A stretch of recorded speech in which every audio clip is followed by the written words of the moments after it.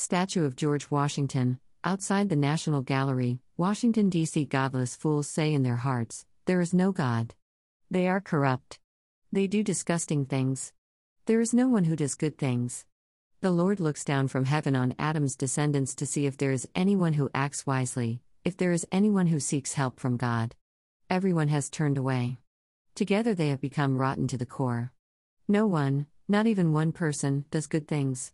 Are all those troublemakers, those who devour my people as if they were devouring food, so ignorant that they do not call on the Lord?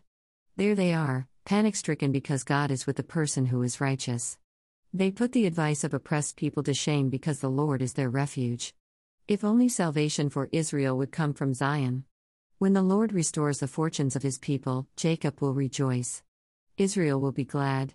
God's Word translation. George Washington, first President of the United States, in his farewell address to the nation in 1796, constructed his encouragements to the American people on the basis of virtue. Only a virtuous people, Washington believed, could cause the American experiment to succeed among the family of nations.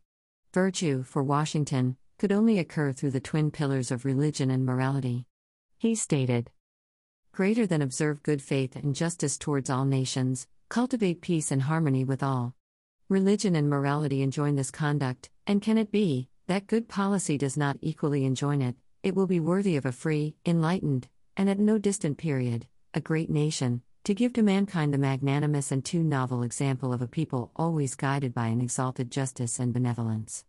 Who can doubt that, in the course of time and things, the fruits of such a plan would richly repay any temporary advantages which might be lost by a steady adherence to it?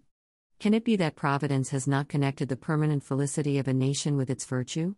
The experiment, at least, is recommended by every sentiment which ennobles human nature. Alas! Is it rendered impossible by its vices? Greater than George Washington, Farewell Address, 1796. Washington was no fool. He understood that the guiding hand of Providence, God, was necessary to the flourishing of a free and happy people. Indeed, the ancient psalmist would agree. When humanity is untethered from their own deep spirituality, they become worthless, heartless, cruel, and can rarely do right by others. Whatever Washington's true personal sensibilities were about theology, he most certainly was convinced that belief in God along with the Scripture's moral guidance were needed for a fledgling nation. The people's ability to recognize and engraft religion into their lives would be a must for America.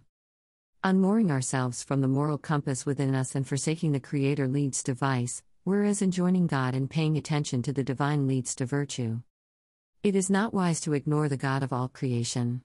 From the psalmist's perspective, through daily attentiveness and devotion to the Lord, moral and ethical ways can take root and produce justice, reconciliation, and peace. Sovereign God, you rule the nations through your wise and benevolent reign. Help me to participate with you in your grand kingdom enterprise so that I can make decisions consistent with true morality, for the sake of Jesus, in the power of your Holy Spirit. Amen.